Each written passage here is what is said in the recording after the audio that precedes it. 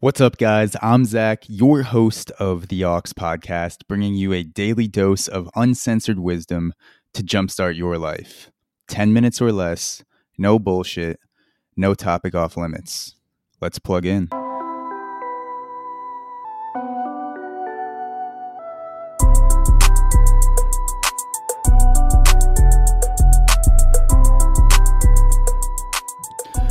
What's up, guys, and welcome to the latest edition of Corona Chat, where I'll try to share something helpful or insightful every day during this pandemic. So today's reading, or this podcast episode, is inspired by today's reading from the Daily Stoic. And this is a book of meditations by Ryan Holiday and Stephen Hanselman. And so today's reading is titled Trust But Verify. And there's a quote from Epictetus, and that quote is, quote, "First off, don't let the force of the impression carry you away. Say to it, hold up a bit and let me see who you are and where you are from. Let me put you to the test."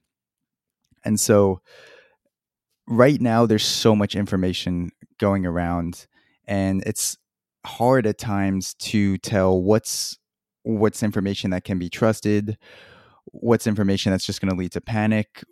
Is there things that are going around health-wise, financial-wise, and there are a lot of different sources. You have people from mainstream news, you have people on podcasts, all this different type of information is being thrown around. And the being pelted by this information causes people to have thoughts. Like anyone, I have thoughts with the information that I come across. So do you, so does everyone else. And at a time like this, I think that it's worth questioning your thoughts in many areas more than normal, especially when you read things about coronavirus or things that seem to cause panic, or maybe people are trying to take advantage of the situation financially. Especially, there are a lot of people out there that are asking for donations that most of them are going towards helping the coronavirus pandemic, but there are a lot of people that are trying to take advantage of the situation and may not be giving that money towards the places that they indicated. And in the reading, there is the mention of a Russian proverb at the end that says, "Trust but verify."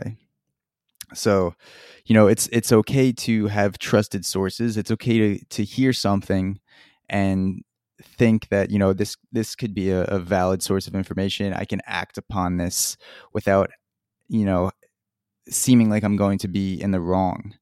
But then also go through the process of verifying that information, double check your sources, check multiple sources and see what those other sources are saying. Because again, in a time of great suffering, like the current pandemic, coronavirus outbreak, there's going to be a lot of people that are looking to take advantage of that suffering. And it's a shitty reality, but it's part of the world we live in. And for the most part, I like to believe that people are good people. All the outrage and the terrible shit that you see online, that you see on Twitter. When I meet people in real life, I've yet to meet a real life Twitter bot or Twitter outrage person. So almost all the people I've come across in real life are good people. And I like to believe that most people are good people. But on the internet, you have to be careful about the information that you consume, the information that you spread, where you're putting your money, where you're putting your resources, because you don't always know for sure where those resources are going. And again, people are going to be able, or people may be looking to take advantage of others that are generous and willing to help during this time. So again, that quote from Epictetus at the beginning, now that you have some context, is, quote, "First off, don't let the force of the impression carry you away. Say to it, hold up a bit and let me see who you are, where you are from, and let me put you to the test."